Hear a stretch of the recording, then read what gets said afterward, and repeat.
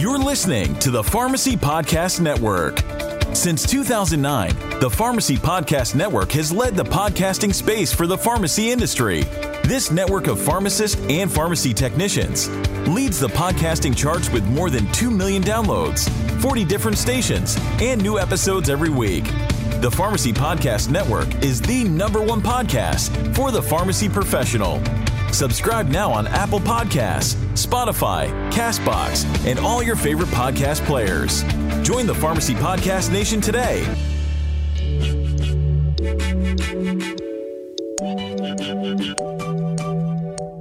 Pharmacy benefit managers, better known as PBMs, are responsible for negotiating payment rates for a large share of prescription drugs distributed in the United States. Recently, state Medicaid systems, policymakers, and national pharmacy associations have expressed concern that certain PBMs' business practices may not be consistent with public policy goals to improve the value of pharmaceutical spending. This podcast series is all about PBM reform. Listen to the discussions, share these podcasts, and help build a new pharmacy payer system which supports our independent community pharmacies, encourages fair and transparent competition in the marketplace, and most importantly, is designed to deliver the best patient care.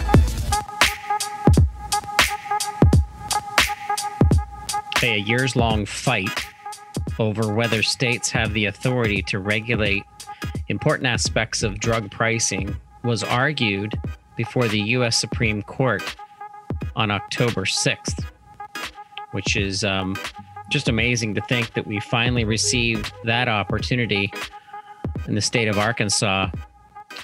Rutledge versus the Pharmaceutical Care Management Association, better known to us insiders in the pharmacy industry as the PCMA. I got to listen to a part of that conversation and the evidence that was presented before the United States Supreme Court, and it was fascinating, and it was exciting to hear what I believe is going to be a watershed moment, something that we're going to see changes come from, not only in the state of Arkansas, but nationally. What this impacts is our patients' care, the ability for a pharmacy owner to do what they do best in their community. I want to welcome a pharmacy owner, Dr. Steve Moore, to the Pharmacy Podcast, who has a local pharmacy, a community pharmacy called Condo Pharmacy in upper state New York. Steve, welcome to the Pharmacy Podcast. Yeah, Todd, thank you very much for having me today. I appreciate it. You're very welcome. This is the PBM Reform podcast series where we really focus on things that are happening throughout the country that's going to impact the care that you deliver, based on the fact that the payment models that are set up to trip you and to take back money from you as a pharmacy owner ongoing, which is just a shell game that the PBMs have created to put money back to their stockholders, which has nothing to do from that profit perspective, has absolutely nothing to do with better patient care. And I enjoyed hearing the PCMA representation yesterday try to give some very weak feedback to the U.S. Supreme Court on some of the arguments. What was your take on the on that session, Rutledge versus the PCMA? Yeah, so like you said earlier, just a watershed moment for pharmacy. A long time coming. You know, there's been a lot of great people who have done a lot of great work to get pharmacy to yesterday. Especially appreciate, the work of NCPA and the Arkansas Pharmacists Association. That group there, I don't start probably with Mark Riley and, Kristen's their current president, but also, Scott Mason and John Vincent and just their whole team. They've done such a fantastic job of, making this issue Arkansas's issue. I thought the most telling point of, yesterday's arguments was when the Arkansas Attorney General representative started talking about how this isn't necessarily a pharmacy issue, but he started naming the towns in Arkansas, and he started talking about how it was going to affect the patients that lived in those towns. And, this case has been oversimplified in a lot of ways by some outsiders as a pharmacy reimbursement case, and it's so much more than that. This is, like you said, it's going to be something that's going to allow us to care for our patients now and in the future. We deal with the PBMs and their issues with reimbursement. And we're always talking in pharmacy about how, we've got to move to this new paradigm, and we've got to move to this model where pharmacists are paid to provide care. The simple fact of the matter is we're not going to be there to provide the care if we don't deal with the PBMs. That's right. And you're picking things up that affect your patients' lives that no other provider is doing, and the domino effect that this causes, the drug medication adherence issues that this is causing, the fact that we expect in these broken systems that a mail order regimen for a chronic disease sufferer is going to be compliant and going to be enough care to help patients who are not coming back to the pharmacy periodically to be checked by a pharmacist and to review medications, to review things that are happening in their life. When COVID hit in March of 2020, at least in the United States, from that big perspective, when everyone was cognizant of how serious the pandemic was, I knew that the acceleration of pharmacy care was going to be needed, and how physician offices were going to be compounded above and beyond their inability to see the patients that they needed to. And the slack has been picked up by the community pharmacy. Before I get back into this case and the impact of this case, share with our listeners your experience with the pandemic and how the pressures have been placed and the volume has increased, but the revenue to cover expenses certainly isn't there. So just tell our listeners a little bit about that from Condo Pharmacy's perspective. Yeah, I mean, first and foremost, we're very fortunate in Plattsburgh that it didn't hit us as hard as it did some of my colleagues in other parts of the state. So, we've had some patients who have been affected by it. We've had some staff members, and our thoughts are with everybody who's been affected by this in the community, whether they've contracted the disease or not. I think that's the one thing about COVID is, it's hit us all in one way or another. So, here's to hoping we can work with our communities to get to some semblance of normal in a safe and healthy manner soon. As far as, here at the pharmacy, we're actually still operating under a closed door model. We kind of took a look at what we did, and, in addition to traditional retail services, we do compound, we deliver, we kind of offer some things that the other pharmacies in the area may not. So we decided that, it was probably incumbent upon us to preserve our ability to dispense the prescriptions we needed to dispense. So we've kind of sacrificed our front end sales to a degree. But at the same time, I think it's more important that we're here to take care of the patients who need us for the prescriptions and the clinical care services we provide than it is for the OTC items that we can necessarily, we can certainly deliver them or bring them out to our parking lot. So we still do continue to operate under that model. There's been increased expenses for PPE, for environmental controls, our HVAC system, the MERV 13 or whatever grade filters that they recommend. Those were in short supply for a while, and now they're more costly. You upgrade to a higher grade filter, you're going to have to change them more frequently. So there's all sorts of things to consider in this new COVID-19 world for sure.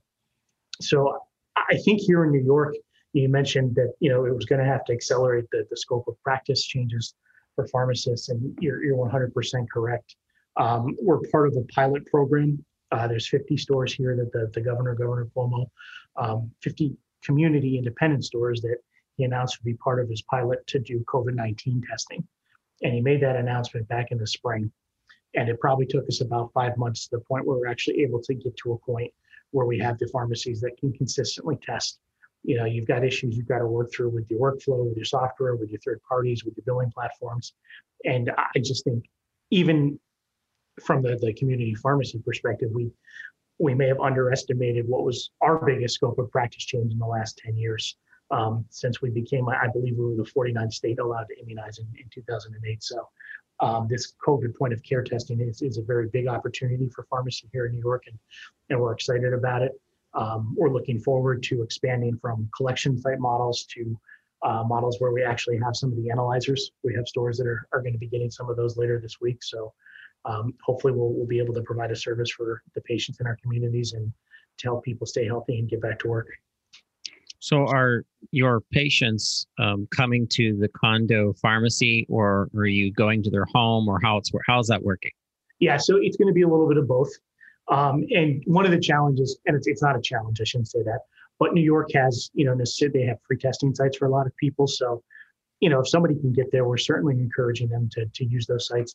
But if somebody can't get to a testing site, and I think this is where community pharmacy can always come into place. Yeah, it's pretty simple for me to go into somebody's home and to do a swab or to meet them at their front door, that type of thing. We can structure that visit in a way that's safe for me and safe for the patient, safe for my staff. And now we've got the opportunity with the point of care, the rapid test to have a result for that patient the same day, as opposed to a 24 to 48 hour time frame. That's great. So if it's a pharmacist, for example, and you have a very robust team, Dr. Carrie Pryor and yourself and Gene Moore, your whole team is just amazing, and we've talked about them before, and the services that you're providing. If you are going to the home, is there an opportunity to talk about some other things that you're doing, such as your ideal protein, your compounding, the ability to do multi-dose packaging? Is there any way to continue to expand services for a patient so that you do make some money, even though the PBMs are pressing down on you? Yeah, so absolutely. Anytime you've got dedicated time with a patient, and this has been one of the neatest things about immunization for us here is, in a pharmacy, you don't often have dedicated one-on-one time with a patient in a private environment. That hasn't been pharmacy's practice model for a long time. So, we found when we started immunizing 10 years ago that, it may only take me, a few minutes to provide the actual immunization once the documents were prepared and everything like that. But I may spend 10 or 15 minutes with the patient talking about, their medications, whatever's going on with them. And it's been a great way to interact with our existing patients, but it's also an opportunity to convert new patients. We found that, the new patients who come to us for immunizations, if they have some questions and they spend their time with the pharmacist, that, maybe that's a relationship that they didn't have and they feel that they could have that with us. So it's a nice opportunity to provide care. And I think you'll see some of that same opportunity with the testing. The testing will probably be administered under the supervision of a pharmacist. We can train staff to do that. So we do have some great team members here. Like you said, we're very fortunate to work with them, who I think can kind of help me do that. But I'm excited because I do envision, I've got staff members who can help me with the testing, while at the same time I might be able to do the immunization. So we can kind of, maybe treat more patients than we'd be able to if it was a pharmacist only thing. So this whole PBM reform pot of stew is coming to a boil, and it's in the best position that we've ever been. The question before the court is whether regulating a PBM is related to regulating an employee benefits plan or the plan administration. And there's so many caveats to that subject that I think the U.S. Supreme Court judges were really educated, which was exciting. And we even had some really thin, very silly at most responses from PCMA, where they argued the word relates to as their only way of arguing very specific points that were brought up by Justice Samuel Alito and the presentation that he kind of kicked off. And then the court also heard arguments in the case of Tanzin versus Tanvir, which involved a lawsuit against FBI agents for actions taken in their official capacity, and how there's some tie back to government-funded plans and how PBMs are taking advantage of government-run plans, Medicaid-funded plans. So I think that this is cracking open a shell. Like I said in the beginning of the opening, the shell game that they're playing, really cracking it so that our policymakers will see things for what they truly are, instead of the hidden, very intelligent algorithms that have been invented by the PBMs. This is all kind of cracking open. But what else do you think needs to happen to really nail this home so that we don't have all of this time lapse before the decision. I think the decision takes place in February of 2021. Is that what you also know, Stephen? Yeah, we're hearing kind of different timelines and different things. I do understand at some point, in the near future, there will probably be some sort of gathering. The justices, they do kind of straw polls to see where they stand on this issue. So I don't know what will come from that as far as what we hear or don't hear. But, obviously from our point of view, that the best case scenario would be that they all get together and, they agree that something needs to be done and they can move forward, as quick as possible that way. If there's a split or something, that's obviously going to, stretch the timeline for us. And, I think because so many states, here in New York, we had some PBM legislation last year we were incredibly excited about. Unfortunately, Governor Cuomo vetoed it due to concerns over ERISA. So we're on hold with this year's version of the legislation right now for the results of this case. So I would hope, and I hear that, that's kind of a similar situation in other states, that this is going to have a domino effect. So there's definitely going to be work to be done, no matter what the outcome of this decision is. But I think the work's going to be a lot easier to do if it's a favorable one. And I do think, based upon the arguments yesterday, that we're trending in the right direction. So I'm pretty excited. Yeah, under Act 900 of 2015, pharmacy benefit managers must pay drugstores, pharmacies. I can't stand when they refer to pharmacies as drugstores, but I mean, that sounds so 1980. But at least as much as what their operation paid to a wholesaler to obtain the drug, and it allowed pharmacists to refuse to fill prescriptions if the reimbursement is too low for them to recoup their cost. And it required a reasonable administrative appeal procedure so that pharmacists can challenge reimbursement rates. I did a podcast episode for the PBM reform series where I talked about technology. And I think there's an aspect of technology. I want to ask your opinion as a pharmacy owner, if you think this makes sense. Whether you're using any of the pharmacy management systems wouldn't matter. There are abilities through certain protocols set by CMS, for example, or the NCPDP, to come up with metrics, to come up with measurements that are the same everywhere. And one of those measurements is if you loaded in a contract, a physical, contract descriptive in a library of data inside your pharmacy management system that identified what contract you were on, based on whatever protocols they have, even tied back to star rating. And if the pharmacy had every single one of the boxes checked per prescription in the back end, all taking place through this algorithm or software, you could easily run reports and share that data with a state-run organization, especially if Medicaid was involved, to show that the pharmacy is doing everything that you're supposed to be doing, so that the wool is pulled away from the mysteriousness of PBM contracts where they can't come back DIR fees, indirect fees. So what do you think of technology playing into PBM reform? Yeah, so that's a great question. One of the biggest problems in my mind that pharmacy has is we have difficulty articulating and telling our story. And our story, it may vary from pharmacy to pharmacy to a degree, but we don't always have the data behind our stories.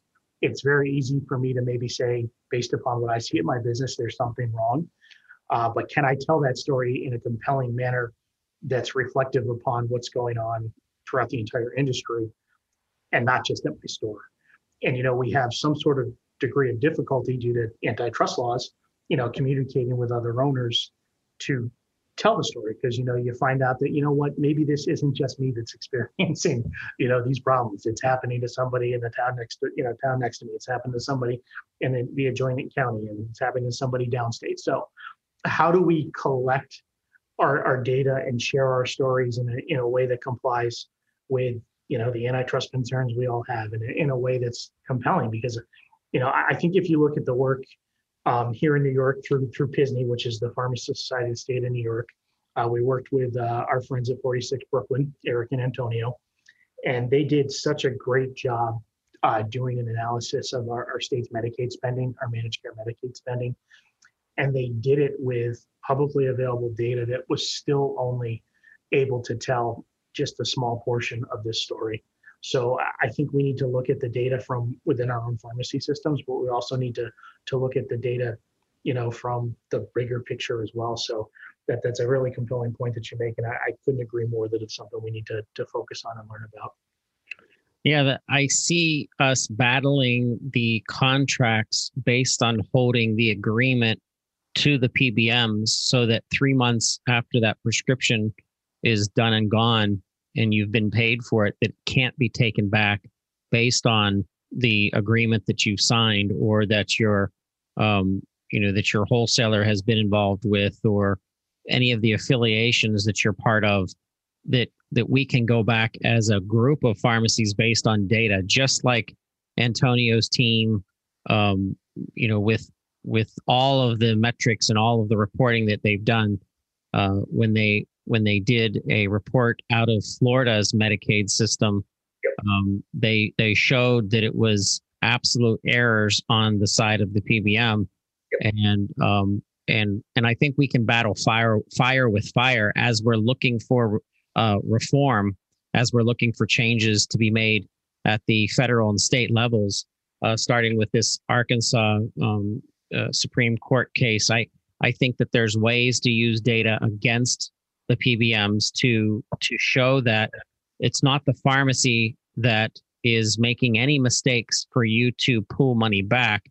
It's in fact the system that you've designed on purpose so that you're going to pull money back later, and it's a trap. Yep, absolutely, and I think they've done everything they can to muddy the waters. And you heard it in the arguments yesterday. It's like, well, if you rule against us, the PCMA lawyers was saying, it's like it's going to be really hard to do our job, and it's like because we're going to have 43 different MAC lists, and it's like, well, who's telling you need 43 different MAC lists? Why does one client deserve one MAC and another client deserves another MAC? If you want to simplify things and have one MAC list, we can remove one of your big objections to this particular case. So they've created an environment where it's incredibly difficult to track what they do and to know what it is they're doing. They confuse their clients, they confuse legislators, they spend a ton of money on lobbyists, and they're doing everything they can to protect a very significant profit stream. I mean, we're talking about some of the biggest companies here in the world and in the country. And I mean, I don't know if you remember a couple of years back, Walmart had to threaten to go to the public and to do negotiations for their prescription reimbursement because they couldn't successfully negotiate with CVS at the time. And Walmart's the biggest company pretty much in the world. So yep. If they can't keep track of what they're doing, I don't know what chance the rest of us have. Absolutely. I was talking with a really interesting interview that we did back in August of 2020 about Walmart's position to become a health disruptor with some of their superstore locations, where they would build these Walmart health centers that would give eye care and dentistry and some other things. And I was talking with James Garner, who's one of their consultants, and I had the crazy idea that Walmart comes out with, since they're really much in every community, they come out with a plan, literally a pharmacy benefit management plan that embraces all of the community pharmacies in that community as the first line provider, above and beyond, obviously, their own pharmacy. But it enables them to have enough mass in the plan of itself. Therefore, you just come to market with overnight. You throw the switch, and Walmart is now a PBM, and it creates this way of finally partnering with a community pharmacy instead of worrying about their pharmacies gobbling up community. Because there are certain patients, Steve, that never want to go to Walmart pharmacy, right? Yep. I like my Walmart. I do my groceries and my basic stuff. But when I want my pharmacy care, I don't go to Walmart. Nothing against Walmart. I have my community pharmacy that I want to go to, Brownsville Family Pharmacy. And I like that. And I go there and pick up my pet meds and pick up my other meds. So, but if we had this network, they could clobber and invent this own more holistic environment, since they're going to have all these other healthcare services available, where we're assuring that patients are being taken care of, and that the community pharmacy, the privately owned community pharmacies, get to participate and become, partnerships in these communities. And I still want that to happen. Now, there has been an article that came out just recently that Walmart is coming up with some kind of health insurance, and I hope that they will embrace the community pharmacies that they're integrated with in those communities, because that would be spinning the whole PBM thing on its head, as well as being able to combat, the threats of what we know Amazon is focused on. Yeah, a lot of challenges ahead, and I think for pharmacy to be in a position to navigate these challenges, we need to deal with the PBMs. I think we can talk about a clinical model all we want. I think if you're losing money dispensing products, and that's your only revenue stream, then you're going to be in trouble. So, absolutely. And they say through metrics, we have 200 million Americans on some type of prescription. So this isn't an issue that's going to go away. And year after year, as we have hardships and financial struggles, we still see the PBMs making profit on tax money, Medicaid money, and it's just frustrating, and it must stop. Yeah, and we're excited here in New York. As of April 1st, we will be kicking the PBMs out of managed care and returning to a fee-for-service model. So that was a long time coming. It's been a couple of years worth of work here. But, largely with the help of Eric and Antonio, we were kind of able to show that the state needed to take a look at that benefit plan program. And our comptroller just came out with a report probably a couple of weeks ago now. We had estimated about $300 million a year issue, and they were talking about $700 million over a couple of years. So we're looking at a significant savings by removing these unnecessary middlemen from the equation. Well, that's awesome news. The PBMs is that middleman who take the money and do very little with what they're doing in the excuses that they're making. It is coming to an end. And what do you think the next steps are for us as a family of independent community pharmacies? What would you say to that pharmacy owner that's listening right now? Maybe they're in Florida, maybe they're in Texas, maybe they're in California, but what do you say to that owner? Yeah, I would say now's not the time to get complacent, and hopefully, that's in reaction to some good news. We're anticipating, that this ruling goes in our favor, but there's more work to be done. We need to update our practice laws here in New York, and I know in other states. We need to update the way that we deal with our patients, the way we communicate with prescribers. COVID-19, is not going to go away. I mean, we're going to come to a new normal, but there will be lessons to be learned and opportunities to be had. And, I think pharmacy, especially independent pharmacy, we're independent, but we should be more interdependent as well. I'm not necessarily competing with, somebody who's got another independent pharmacy the next town over. We're colleagues and there's ways for us to work together. And I'm also not necessarily competing with the pharmacists who are at the chain pharmacy right down the street. Like you said, there's a lot of prescriptions out there to be filled. And I think that, as a profession, it's time for us to really come together no matter what our practice setting is. So I'm incredibly encouraged by what we're seeing from, the American Pharmacists Association lately. I've been a long time NCPA member, so I've always felt they've done a good job, and just really excited by what's coming out of APHA with Scott and his team. So I hope we see some more interdependency between all pharmacists in the near future. Well, we're going to keep talking about it. This is our very popular series on the network, and we're excited that pharmacy owners like yourself are participating in building a camaraderie between owners through these associations. Definitely support the NCPA.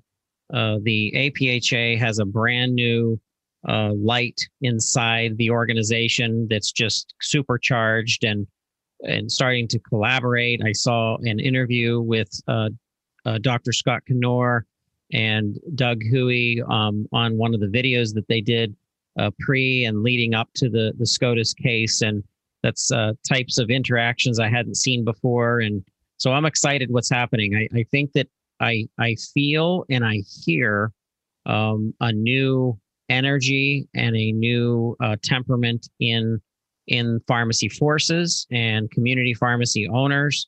And I think that, like you said, it's now time to drop the hammer and push our foot on the gas pedal and not become complacent. Now's the time to see this through more than ever. If you're listening, I think even with COVID-19, maybe even through a video chat, continuously on a cycle, whether that be once a year, twice a year, reach out to your state representatives, reach out to your state senators, and schedule phone calls, a Zoom meeting, a tour of the pharmacy. Regardless, if you keep them involved and letting them understand how important you are to their communities and to the communities of their constituents, this is what's going to resonate. And when they start seeing these cases and this information come out on the news, send them this podcast, send them this series so that they understand it from a pharmacy owner's perspective of how this impacts communities, but the impact that it makes to a small employer as well, which is really the